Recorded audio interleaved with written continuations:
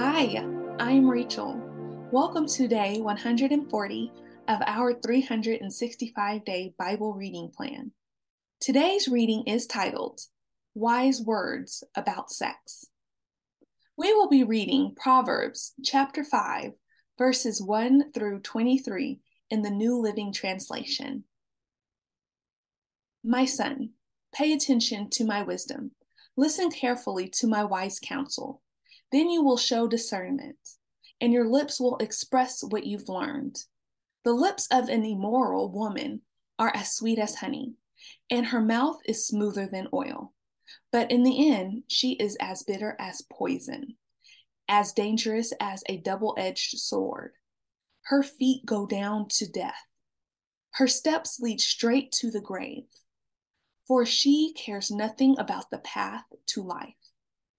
She staggers down a crooked trail and doesn't realize it. So now, my sons, listen to me. Never stray from what I am about to say. Stay away from her. Don't go near the door of her house. If you do, you will lose your honor and will lose to merciless people all you have achieved. Strangers will consume your wealth, and someone else will enjoy the fruit of your labor. In the end, you will groan in anguish when disease consumes your body. You will say, "How I hated discipline. If only I had not ignored all the warnings. Oh, why didn't I listen to my teachers? Why didn't I pay attention to my instructors? I have come to the brink of utter ruin, and now I must face public disgrace. Drink water from your own well. Share your love only with your wife. Why spill the water of your springs in the streets, having sex with just anyone? You should reserve it for yourselves. Never share it with strangers. Let your wife be a fountain of blessing for you. Rejoice in the wife of your youth. She is a loving deer, a graceful doe. Let her breasts satisfy you always. May you always be captivated by her love.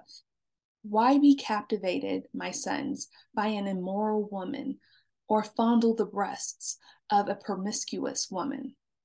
For the Lord sees clearly what a man does, examining every path he takes.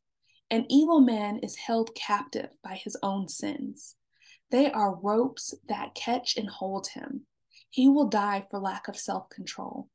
He will be lost because of his great foolishness. Thanks for joining us for today's reading.